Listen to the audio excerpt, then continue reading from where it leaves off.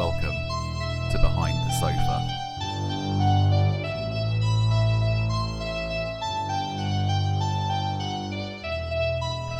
Hello and welcome to this week's edition of Behind the Sofa, where we count down the top 100 horror movies of all time. My name's Ollie. And I'm Kirsty. How you doing?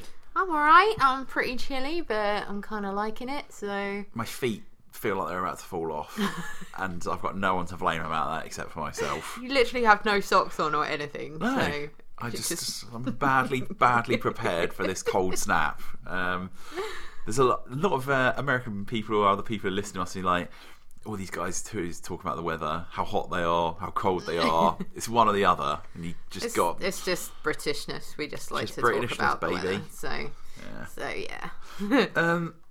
Anything else going on? I don't think so. No, I think we're doing all right. I think I was quite surprised looking at the list because this is. I'm not going to tell you what we're listening to yet, although I'm sure you're guessing it from the title. Yeah, I was going to say, tell him. But we're already on number 82, which means we are like careering dangerously fast into another reshuffle. We're almost a fifth of the way there. Wow. Is that right? I don't know. Maths. No. 20. Yeah, 20. We're almost at episode 20. Is this episode 20? Yeah, it probably will be because of the reshuffle and episode 0. Anyway, you're all like, oh my god, shut the fuck up. But when we get to movie 80, we'll be a fifth of the way there. Okay. That's maths. Quick Okay. maths, as the kids say. So what are we talking about? This week we are talking about Mario Bava's Black Sabbath, which came out in 1963.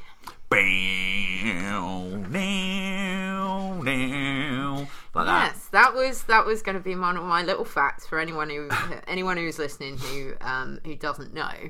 The Black Sabbath were originally named Earth.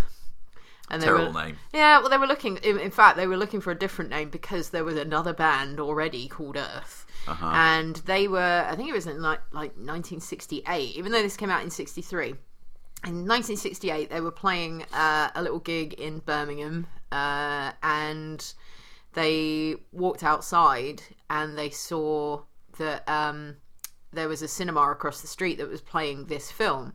And they were kind of surprised that like people would pay good money to be scared. Yeah. And they were like, that's kind of the attitude that we want. You know, we want people to come and pay money for stuff or whatever. And so they borrowed the name and the rest is history. So I quite like that little fact. Yeah, definitely. I've only seen one. I've seen Bay of Blood, Mario Bava's other movie, one of his other movies. I think that's the only movie of his that I've seen. Okay. I don't know if I've seen any of his before this one, so Okay. I'm quite interested to The see. thing is, though, this movie was not what I was expecting, because having seen Bay of Blood is like total like proto slasher. Yeah. Like gore. There's, you know what I mean, like bright red blood everywhere. I don't remember it being like real. What's the word? You know, like it doesn't dwell not on the gore. Yeah, it doesn't. It's not like Hostel, not where it's like, shocker, ugh. yeah, it's not like, you know, severed windpipes and ankles being smashed and things like No. that. But I do remember there being a lot of blood in it. It's not on the list, is it? Bay of Blood? No. No. Okay. Maybe No, we'll we have watch that tonight, 'cause I know it's on- other Bavas, but not that one. I know Bay of Blood's on Shudder, so I might give it a watch tonight. Okay. That's cool.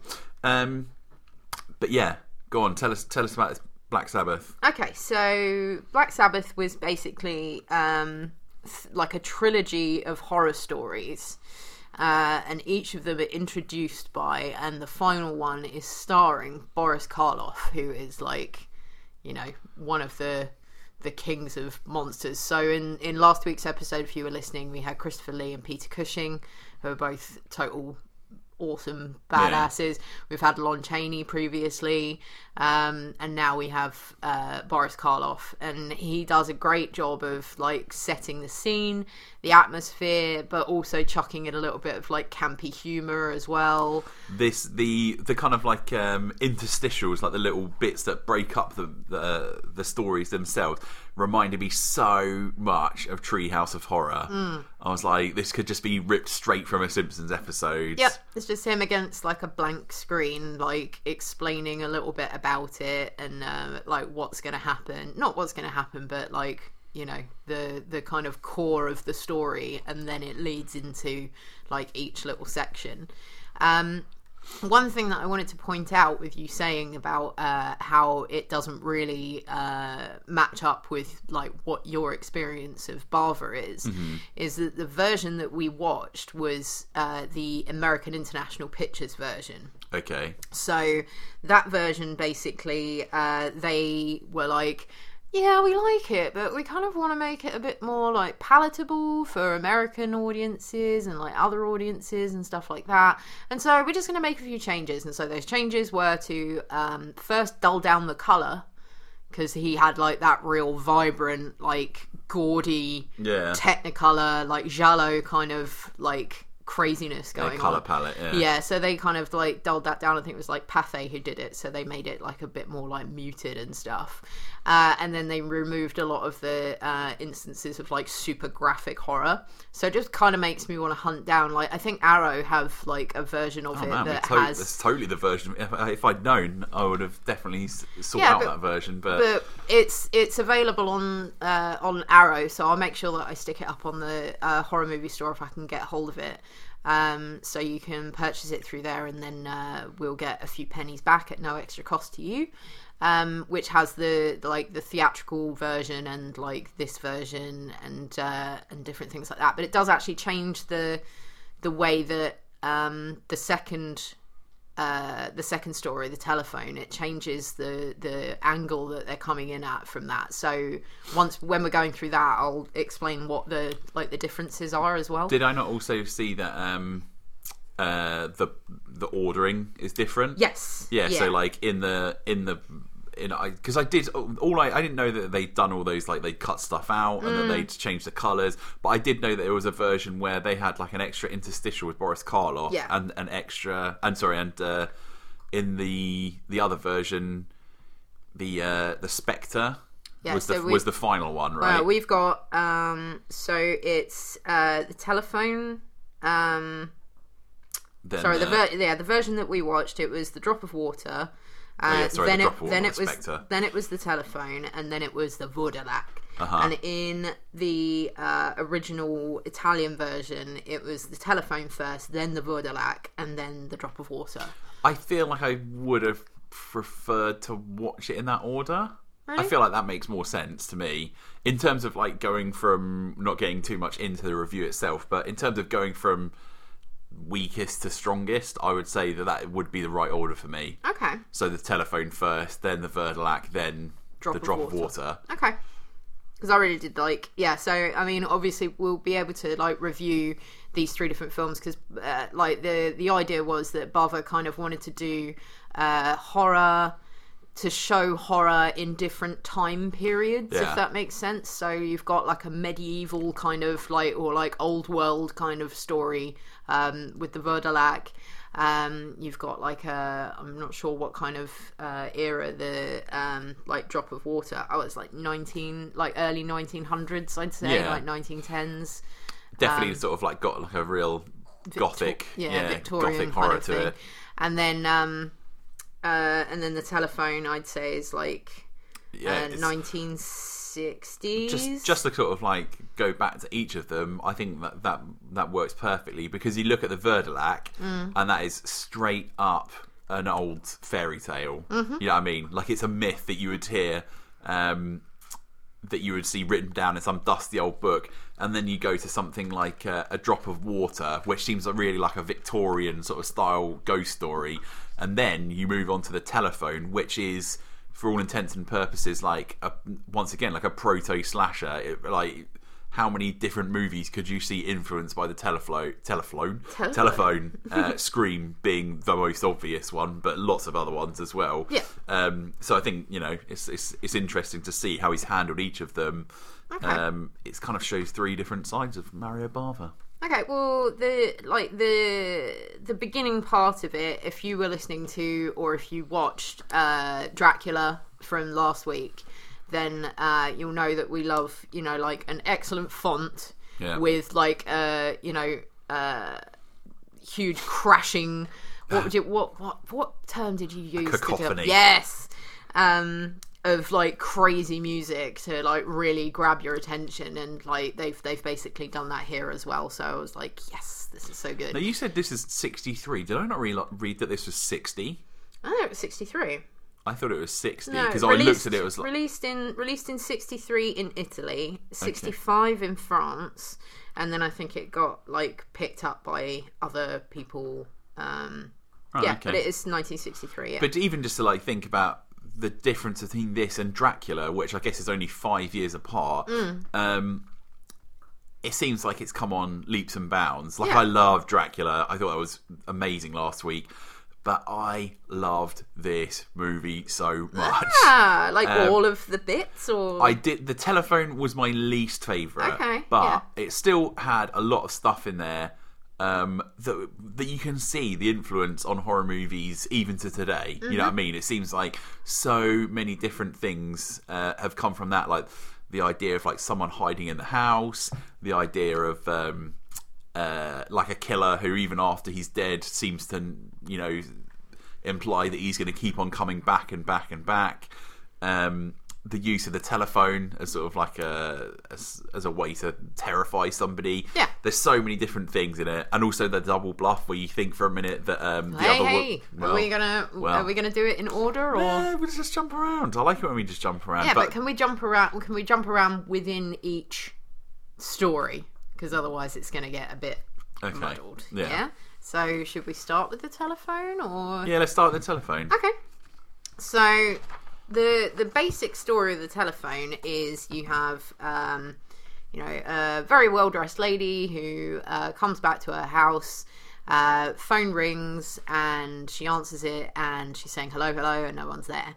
And this happens a few times, and as each time it happens, you know, she's going around her house doing her usual things, and then she's getting more and more worked up every time the phone rings. Every time she answers it, she's getting more and more scared, and then finally there's a voice at the other end, and it's essentially someone that she used to know. She's threatening. She feels threatened by him, you know, and she's shocked to hear from him, and just becomes more and more upset. Well, because this guy's supposed to be dead. Yes.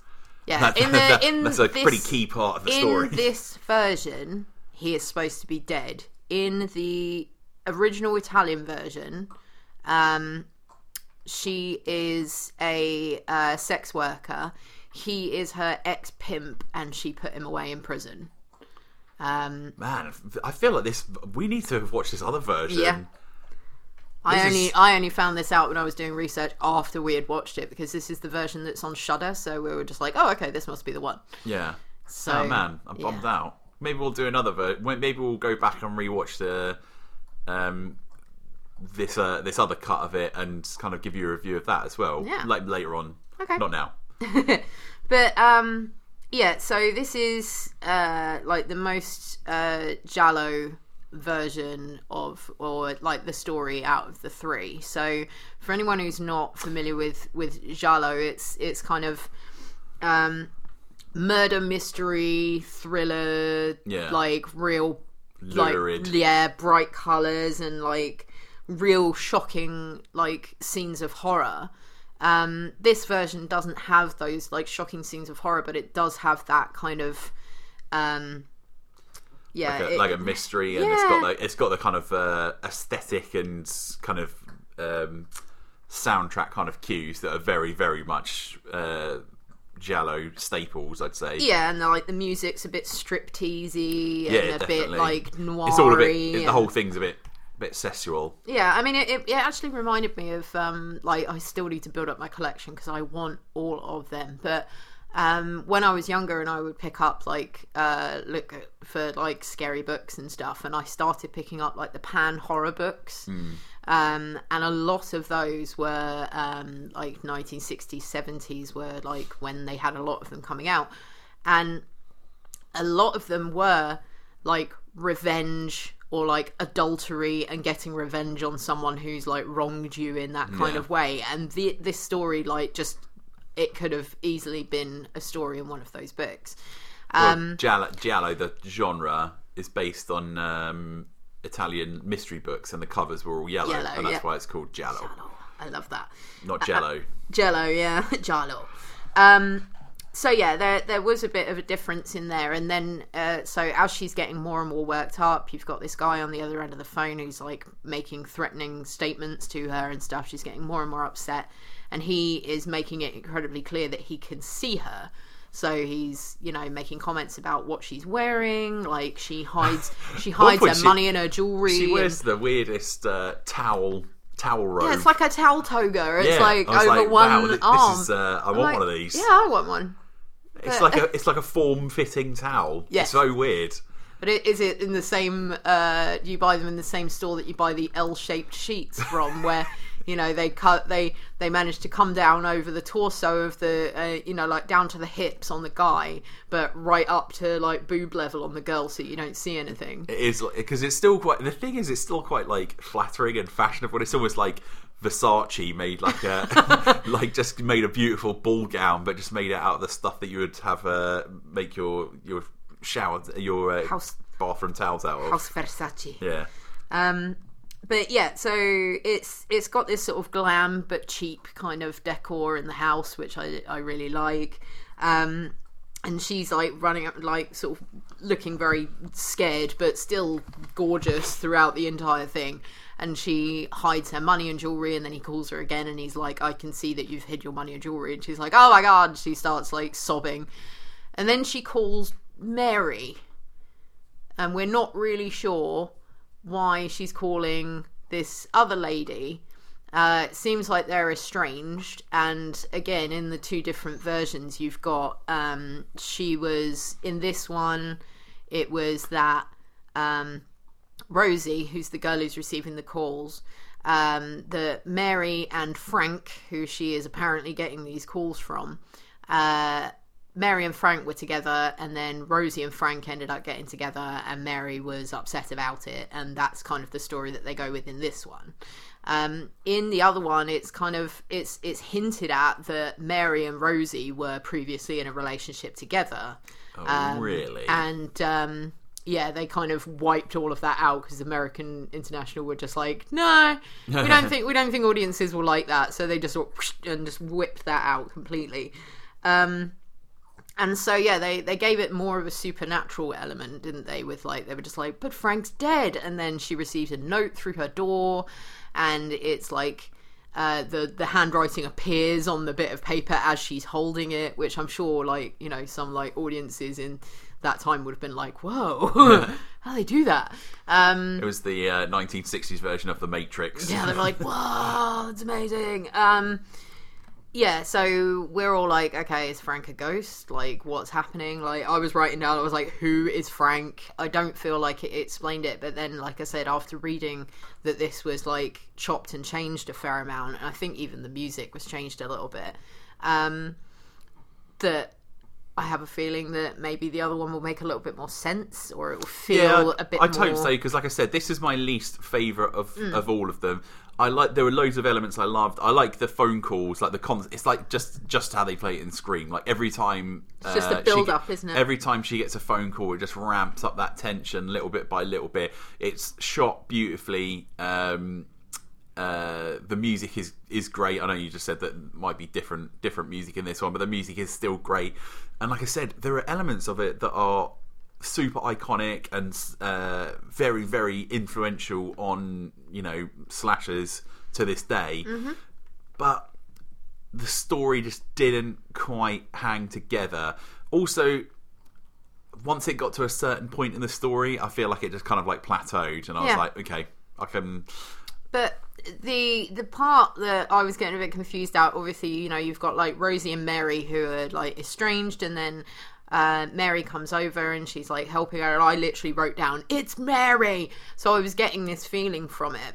And then it got towards the end and I was like, oh, okay, so it's not Mary. So basically Frank turns up as Rosie is like under the influence of tranquilizers that Mary has given her, and just weakest tranquilizers ever. Yeah, she was just like, just put them in your tea and have some rest, and I'll be here all night, so it's okay. And I was just like, she's totally gonna kill her. Like that's where I was going.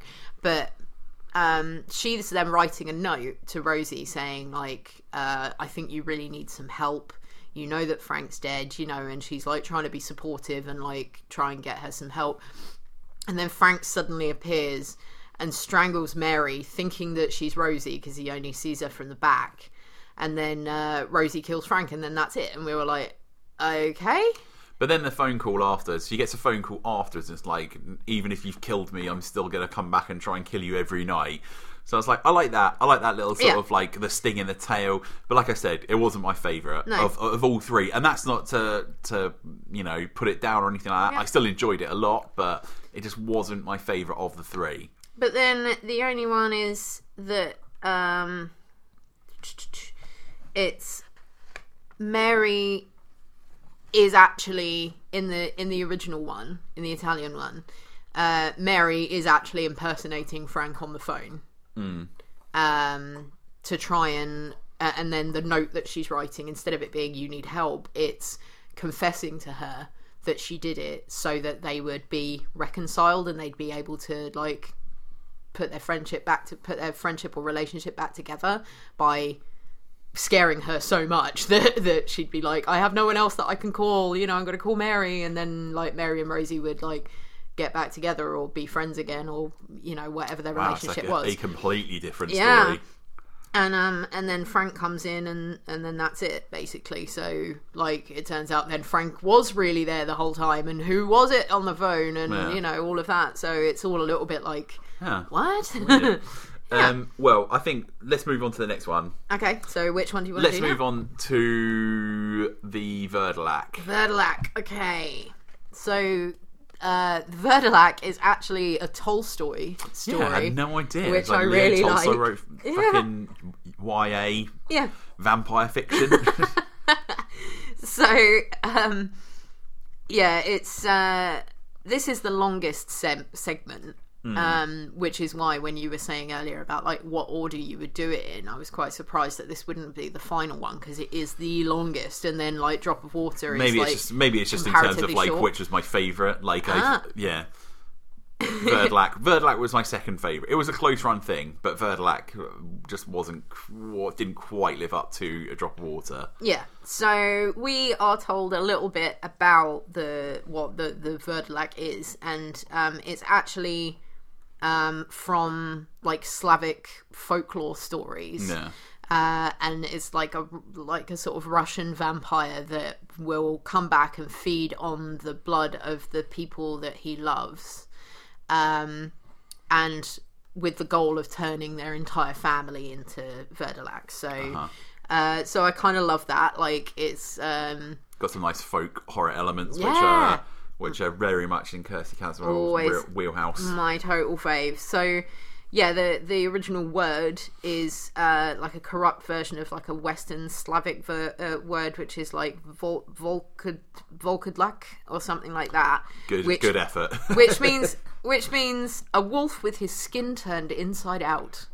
Which I kind of again, furry on the inside, maybe like a werewolfy kind of thing, like a, you know. Well, Gorka, who turns out to be the main Verdelak, he wears that big old wolfy coat, so maybe that's something to do with it. Yeah, and he's played by Boris Karloff, who does a great job. He's so good. But let's just say some things we like about this second one. Okay, it looks. I'm going to say it's like all of them, but this one, maybe it still is an order.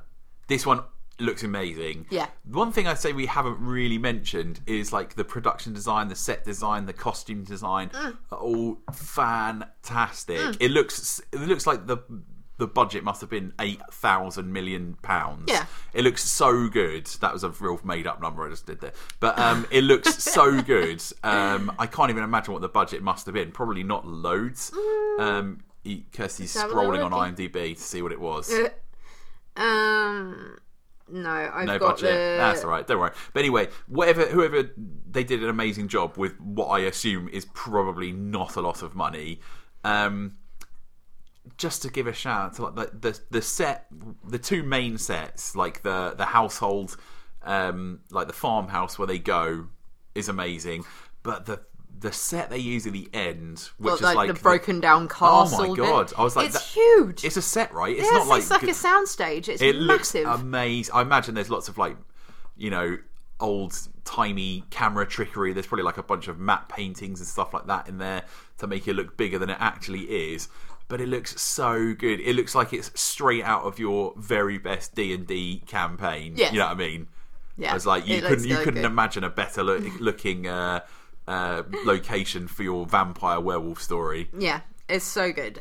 And like, if you find yourself like sucked into it, like with the telephone, I was looking around like, oh, this is quite nice, and like looking at the... I'd have that lamp. Yeah, I would definitely have that lamp. But yeah, you in this, you just get completely swept away with like Yeah, definitely. where they are meant to be, and you feel the cold. You know, they're like up in the mountains in like Eastern Europe, and it's like super duper cold. And Somebody could write a fucking sweet black metal song about this. I'm surprised they haven't. I bet there is. There's probably a band called Verdelac somewhere. Yeah, I bet so. there is. But yeah, so it's... If not, copyright. You'll be seeing a behind the sofa Verdlac black metal font T-shirt coming soon to you. Oh, I want to do that. We actually might ut this out so we can do it and send it out. That'd be pretty awesome. But yeah, so the basic story is there's a traveling man who discovers a headless body that's been stabbed in the heart with a really fancy looking pretty knife. gnarly as well. Like Yeah. I said, considering this is only 5 years after, and you're saying that they've cut some of the more lurid gore out of it, for 1963, a decapitation, and it's not. You see the stump, which is pretty gnarly, but then you also see the severed head, and it's like stuck on a gatepost, and you're like, oh my god, this is so metal. Fun fact. Mario Bava's dad was the guy who sculpted the severed head and did an amazing job. and the head / face of the one of the characters that we'll talk about in The Drop of Water. Oh yeah, you could tell they were done by the same person. But they were so good, right? Yeah, I think they look amazing. Yeah, they look so good. So 63. It know, just right? blows my mind. I just feel like in more recent films, like when people are just more relying on CGI and things like that, like when you have like practical special effects and like proper, like actual tangible physical items that are made, has more weight, has more impact when you see it. It is so good. But yeah, so this guy, his name is Vladimir, of course. He's a count as well. Is he? Yeah, he's He's count. like a noble guy, like He's Count Vladimir. Okay. Yeah, and that's why I was like, he's a vampire. I was like, Count Vlad, get the fuck out. There's no way this guy's not a Dracul. But yeah, so he finds this body and he sort of takes the knife out for some reason and just decides to go wandering around with it. Finds this little cottage and like finds shelter there, and then, you know, like the man of the house is just like, well, that's my dad's knife, that's my father's knife, and they all start looking super serious and everything, and it's like, well, I don't think it was him, but yeah, they then say to him, you know, you can stay here, but, you know, our father told us that he was going off into the mountains, and that if he wasn't back by like 10 p.m. on the 5th day, like very specific, that he was kind of lost basically to the Verdelac. So we learn a little bit more about what they are, about the family, about, you know, all the different characters, and then so we're counting down to like that final day. You know, the sun's gone down, everyone's like really shaken, and then you hear the like the chimes of the clock ring 10, and you're like, you know, they're like, is he lost? But I think one thing to say is that they set it up really beautifully. They make it seem like it's going to be Assault on Precinct 13, but with old timey vampires, which is awesome. It's basically you know, 6 people locked in a house, and they're like, and one of the lines they give is, and father told us that if we see him after 10 on the 5th day, then we're to drive a lance through his heart, no matter what he says. Yeah. So it's very much like it's going to be like an Old West showdown, like 10 o'clock rings, and then he's going to appear, and then it's going to be like a big, you know, some shit's going to go down, and it does. But the one thing is, obviously, because it's their father, they can't, and also because he has some human element left to him. He's a bit gruff, isn't he? He kind of tricks them into letting him stay in the house. Big mistake. Yeah, big well, mistake. they're like reluctant, same as you would be. Like, of course. if anyone came back. Well, it's the father. You know what I mean? Like, it's all well and good to be like, now if I come back after the 5th day, make sure you kill me. And you're like, all right, Dad. And then all of a sudden he turns up and you're like, I don't think I've really got the heart to drive a lance through your chest. And like I said, he seems very like, he comes back and he's just like, oh, this is basically. I'm fine, but I've spent 5 days in the mountains. What do you expect I'm going to be like when I come back? And they're all a little bit wary of him, but like he turns up at the house. And they do a great job at this stage of starting to like ramp up the tension, because there's loads of like little actions that he undertakes that are really sort of like don't seem like much on the outside, but when you kind of realise what's going on beneath the surface, you think, holy shit. Like, he asks to like have a hug from his grandson, and you can see all the adults like standing around like, oh my god, he's gonna fucking kill this kid, and he's just like, give me a big old kiss, and then he's just like, as what's about to happen, so it just the tension's just ramping up. Yeah, it's got that classic kind of haunt about it. Like, there's lots of different things, like people are getting paranoid, they like spot him outside the window just peering in, and he's like lit up from like, well, this is when this is for me when it's the best, when it's like I said before, when it starts to treat the story like a classic old like Grimm's fairy tale, sort of like a myth. Like, there's something about it that's very like bedtime story-ish, which I found really quite terrifying. Yeah. And they, like you said, that they light Boris Karloff and they give him this like giant hulking like furred coat. He looks like Jon Snow kind of coat. Yeah. Like but like I said, he looks like a bear. He looks like a giant bear that's at the window, and you can just imagine this, as a kid, like with your covers like pulled up over your head, like, holy shit, this is he looks like the bogeyman. You know what I mean? And he's all like grey and purple, like they light him in these amazing lurid colours. Makeup on his face, so he looks really haunted and like looks like he's slightly frostbitten. He's got that look. But he turns back up, and once the family has gone to bed, he kills one of his sons, and he steals his grandson away.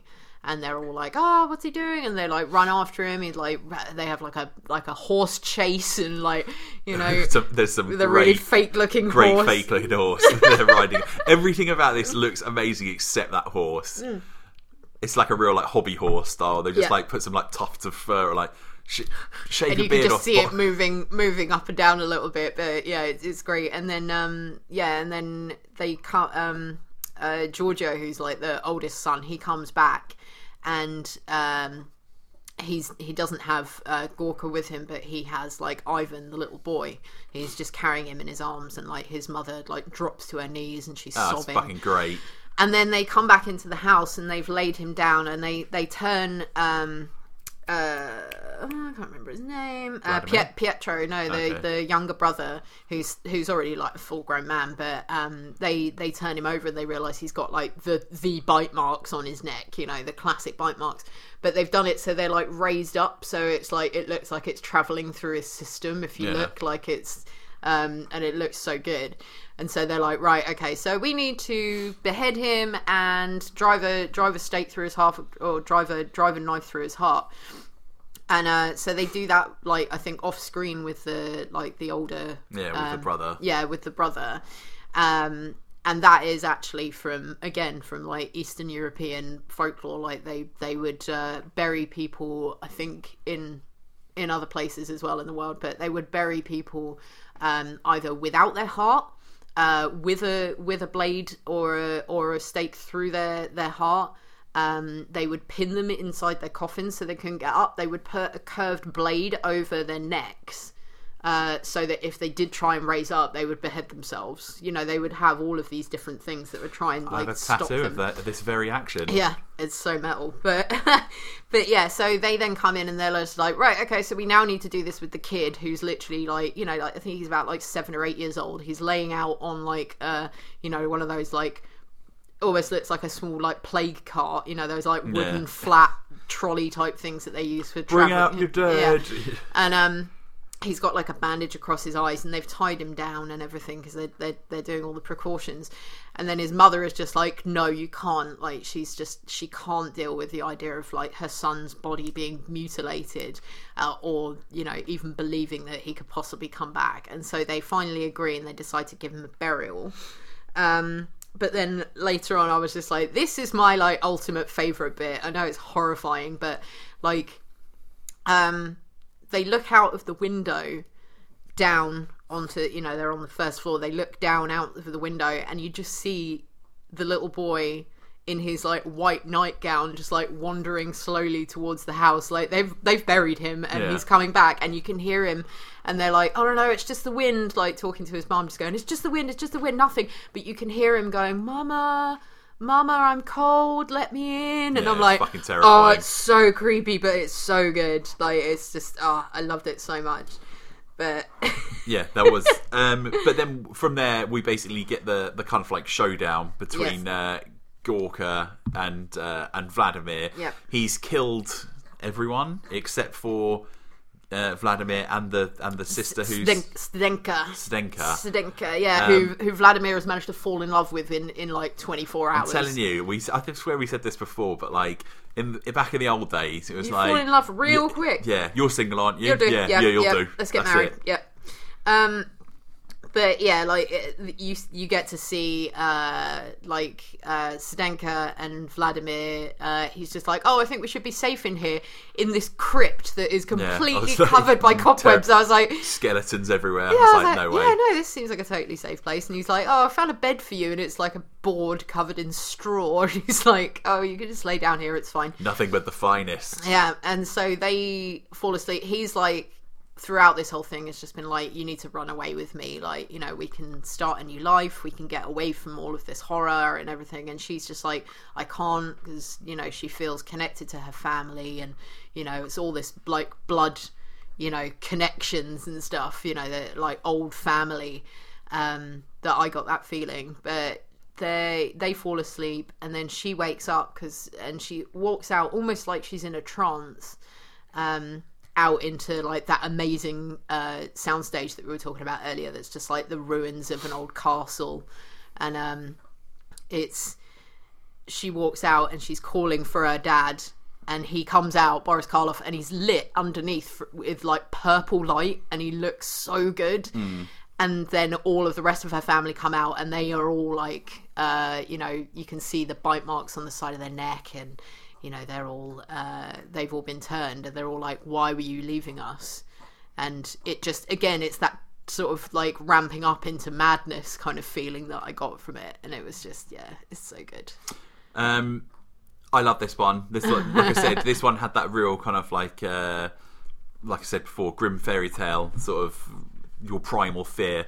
I think the idea of like a kid coming back to life and like calling out for his mother, was extra terrifying. And like I said, just like Boris Karloff as this like hulking brute who's coming during the night to like steal your children, seemed almost like a Krampus-y kind of like had that kind of vibe to it. So yeah, I absolutely love this one. And one of the final scenes you see is like all of the family just standing outside the window staring, including the child, which just makes it super creepy. So the final kind of segment of it, a drop of water, such a simple premise. A woman, a nurse, gets called to kind of like preside over a dead woman who's a psychic or a medium. Like a medium, yeah. And then while she's kind of like preparing her for burial, she sees that she's got this like sapphire ring on her finger.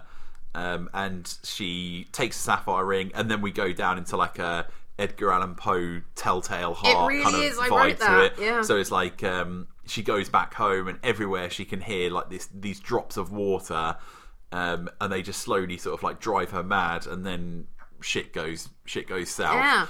Yeah. This is the first part that we saw, because like I said, this is obviously edited in a different way to the regular version. I was absolutely blown away by how good this one looked. Yep. Like I said, for me, the order for the original cut seemed like the way I would go with it. This, they saved the strongest till last, or first in our case, but you can see the direct line from this to Dario Argento, and especially Suspiria.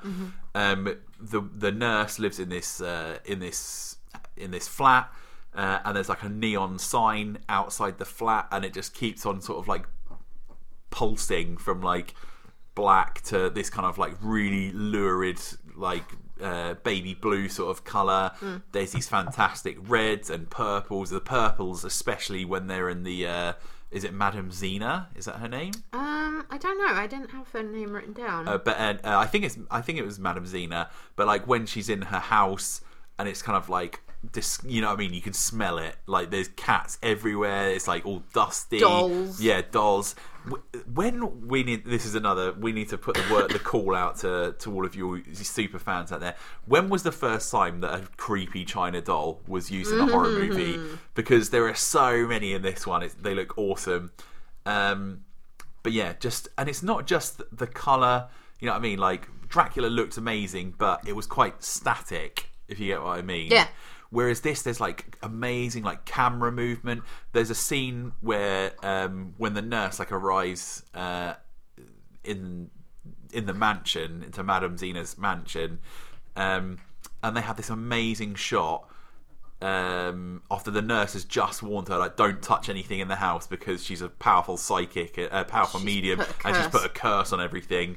They have this amazing shot where they show like a top down angle of like a table, and it's laid out with like tarot cards, and then the camera kind of like moves across the table and down the table legs, and then it like sweeps across. I was like, wow, this is like, how the fuck did they do this? Just because I assume this is like way before like Steadicam or anything like that. They wouldn't have had like tracking or anything like that. No, it was amazing. I couldn't even figure out how the hell they would have done it back then. But yeah, just the look is so good, and you know, it's there for a reason as well. It definitely builds the creep factor when you get into the scenes later on where they're building up this kind of like drop of water motif. Like the pulsing of the lights is so good, and it's really effective, and also keeps you on your edge, because every time the screen goes black, you think, oh my god, this is going to be something stood behind her. Yeah, because we're so used to it, we're so trained with that.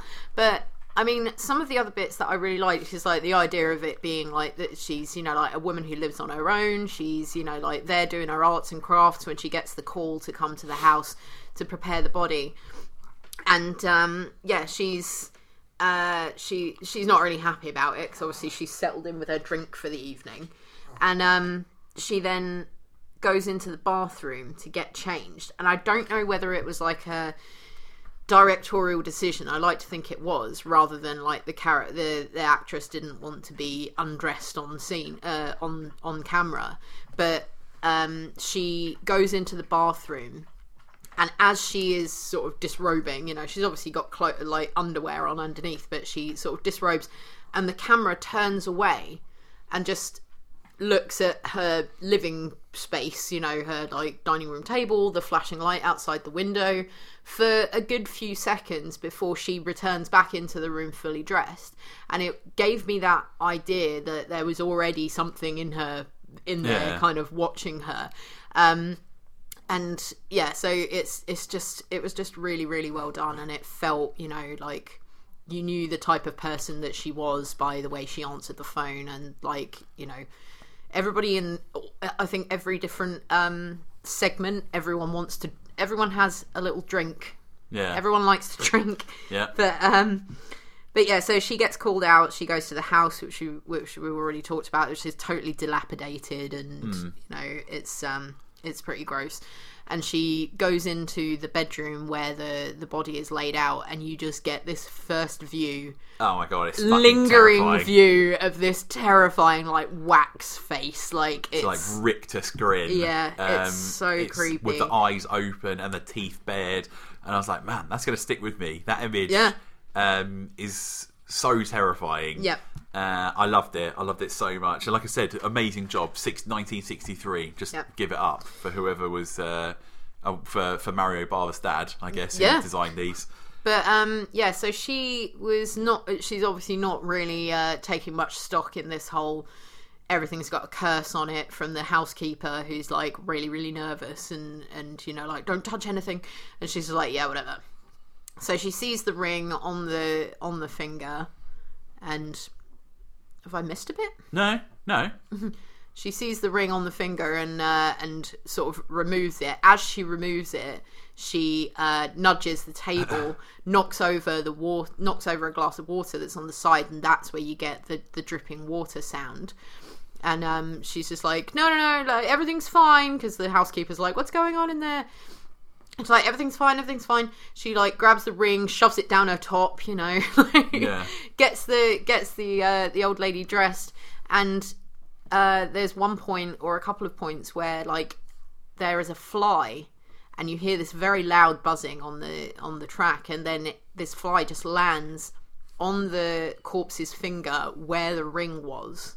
And I really, really loved that. It was just like this little like you just keep on throughout the whole movie. Like when she gets after this, she basically goes back to her own flat, and then she puts the ring on, and then the fly reappears again, and it's kind of like the guilt following her and like gnawing at her, and then you start to get the dripping of the water. So you get a couple of different scenes of her going to different rooms, like.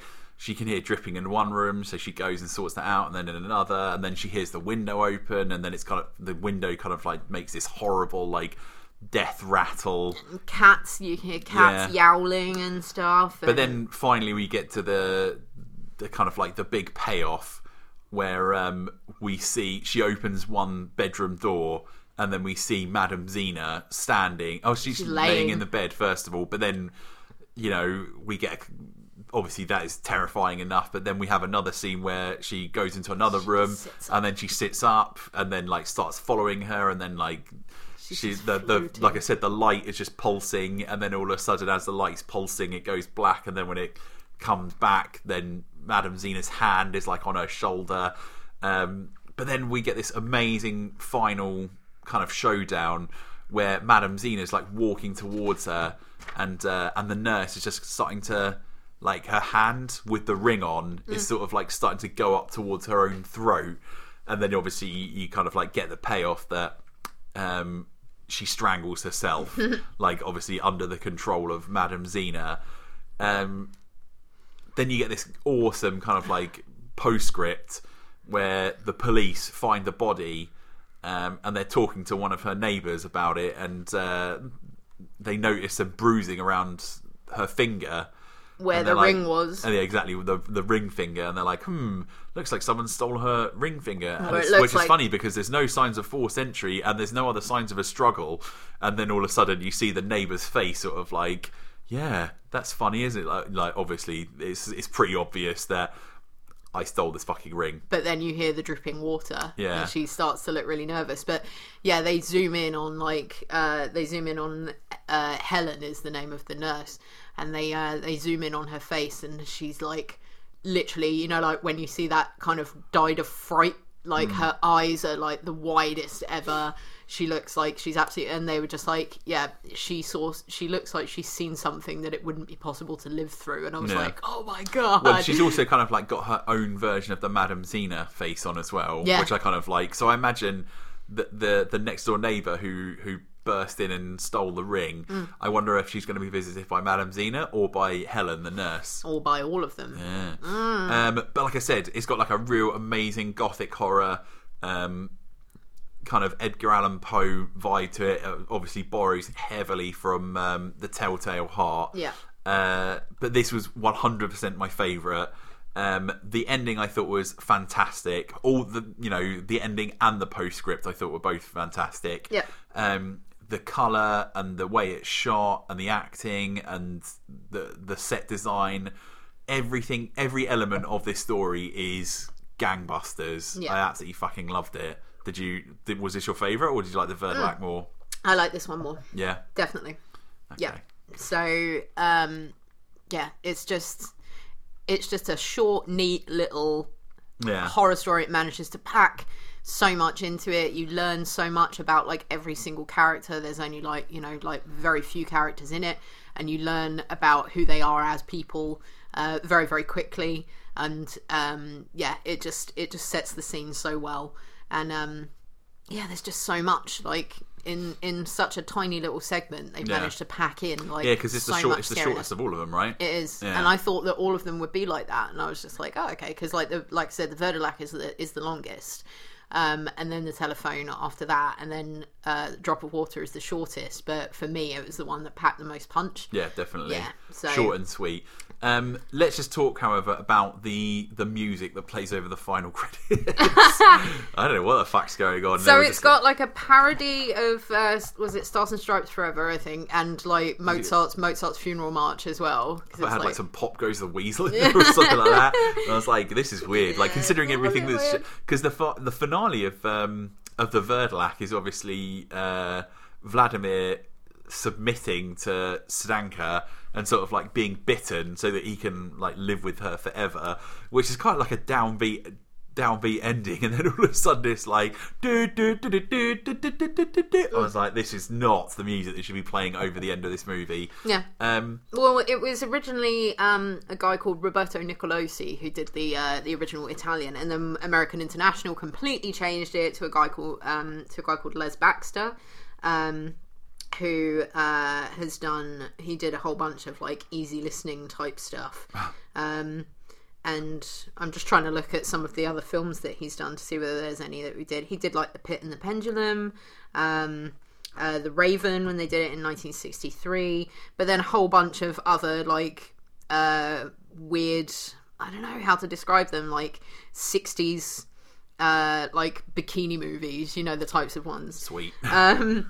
But Kim Newman, who, if you don't know Kim Newman, he's like he knows a hell of a lot about horror, would you say? Yeah, he's like a journalist and an author. I met him once at Fright Fest. Yeah, many years ago. Because he feels like, from watching both of them, that like Les Baxter's score on the one that we watched here is like kind of inappropriate. It's like each shocking bit has like a real like blast of shockingness, whereas like apparently the Nicolosi soundtrack on the original was like it worked a lot better. Okay, so like I said, we've got to track down this other version. Yeah, definitely. But in the end, like the three of them together were great.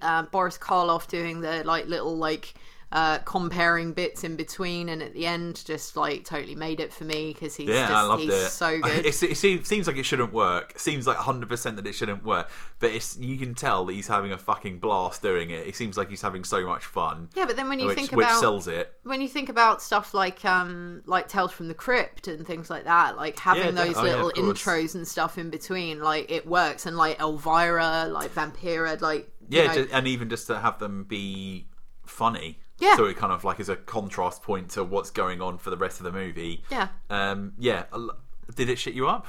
I wouldn't say it shit me up. Again, like it's like The Drop of Water. Like you are waiting for the payoff in all of them, but that's basically what you get from watching horror movies. You're waiting for like like the big shocker to come. But when it did, I don't think. With the exception of the telephone, maybe, but again, that might be because of how they sort of rejigged it a bit. I wouldn't say that it was.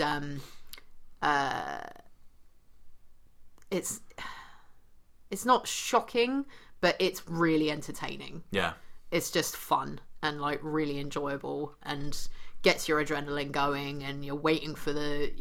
It doesn't rely on jump scares. It relies on building up atmosphere, and I love that. So. I'd say some bits of it did shit me up. Oh, It's got to be one of our first shit me ups. okay. Which bits? Low level. I'm talking like baseline shit like me up. little shudders. I think Boris Karloff at the window is scary. I also think that the kid coming back from the grave was pretty fucking terrifying. And Madame Xena, just like at the end, I was like, oh my god. Like I was, you know what I mean? I wasn't like clutching my pearls or anything like that, but it did, it certainly gave me a little, there was a movement on the needle. It's enough, yeah. That's it's not my enough willy, to give but- you a little, beg your pardon. It's enough to give you a little, like a little shudder, which is like, you know, the best part, because you're not like horrified, disgusted, like, oh god, I can't watch this or whatever. You're like, you've got that adrenaline going, but in a really good, fun way. So, yeah. I wonder where this one ranks on the horror anthology stakes. Ooh. Because you got like Creepshow and Tales from the Crypt and like a VHS this is- in more modern times and Trick or Treat. It's one of those ones where it was they felt that it was like more sophisticated than like your standard horror, because it was obviously a lot of care was taken in like getting the feeling of it just right. Well, that's definitely something you can say. This is a movie made by people at the top of their craft. Yeah. Like they're all craftsmen. Like the costumes, the set design, everything about it is so, and the cinematography especially, are just so good that it does kind of like, it elevates it from the normal kind of like schlocky horror movies, that's for sure. Yeah, I mean, there's a lot of people who fit it. Like it didn't do very well when it first came out. Shame. But you've got some people that are saying, you know, it was amazing because all of them were so good at building the suspense, and then you've got other people that say that it feels like three very separate stories that are just kind of botched together. But I don't know. I feel like, I don't know if that's true. I didn't feel like I was watching like three. The through line is the style of Mario Bava. You know what I mean? Like, he's kind of like showing like different muscles, like he's exercising different muscles and different kind of tricks he has up his sleeve. But all of them are they have the same style runs throughout them. You could tell that they were made by the same person. Yeah. And for me, that's more than enough to kind of like hang them all together. yeah, well, I mean, people have kind of put together that like the Verdalac kind of has like shades of, you can feel like Night of the Living Dead in there, and like It's Alive in there, like it's just got that, you know, just that kind of theme to it. But yeah, in the end, like definitely enjoyed it. Can see why it's a fan favourite and a classic. Looking forward to seeing whether we can find the like original Italian version so that we can have a proper comparison of the two. Yeah, when we find it as well, we'll maybe do like a little PS to an episode and sort of like give a rundown and see whether we thought this version was better or the Italian version or whatever. Yeah. But yeah, looking forward to watching more Mario Bava now. Like I said, Bay of Blood I've seen, but this is not Bay of Blood. It's a little bit different. Yeah. What I'd love for people to do though is to go onto facebook.com/Behind the Sofa Podcast or at Behind the Sofa Podcast on Instagram. I think tomorrow or the next day we're going to put up a little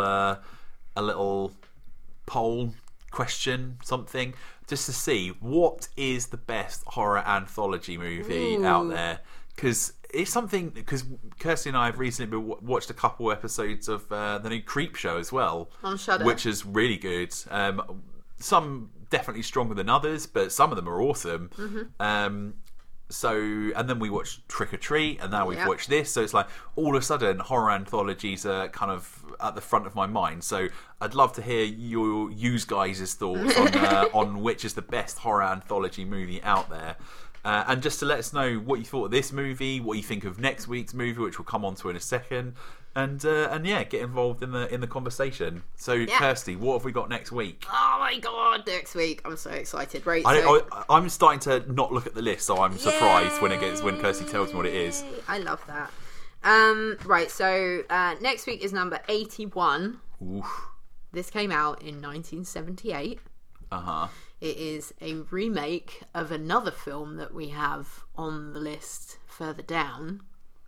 The other one came out in 1956. Oh, I think I know what it is. Do you think you know what it is? It's Invasion of Body Snatchers. It is Fuck Invasion yes. of Body Snatchers! I love this movie. So this is the 1978 Donald Sutherland, Leonard Nimoy, the whole shebang.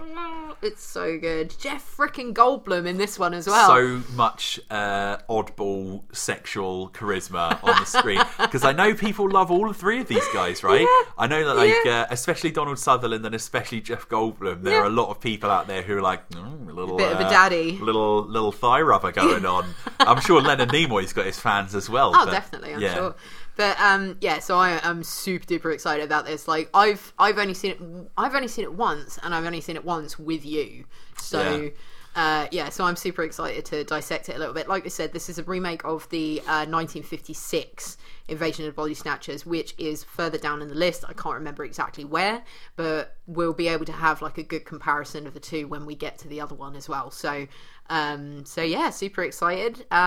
Please check out Behind the Sofa podcast on Facebook and Instagram. We'll be putting up trailers. There's some sweet posters as well. We put up the one for Black Sabbath, which is like pink and green, with like a severed head on it. It's so good. It matches the look of the movie very well. Yeah, so please come and check us out on social media, and you'll be able to find that. We'll put up trailers as we find them, and we'll be able to tell you where you can rent and buy them so that you can watch along, and then come and give us your little review. Yeah, rate and subscribe, review, tell your friends, and just come and have a chat with us. Yeah. But from Behind the Sofa, good night.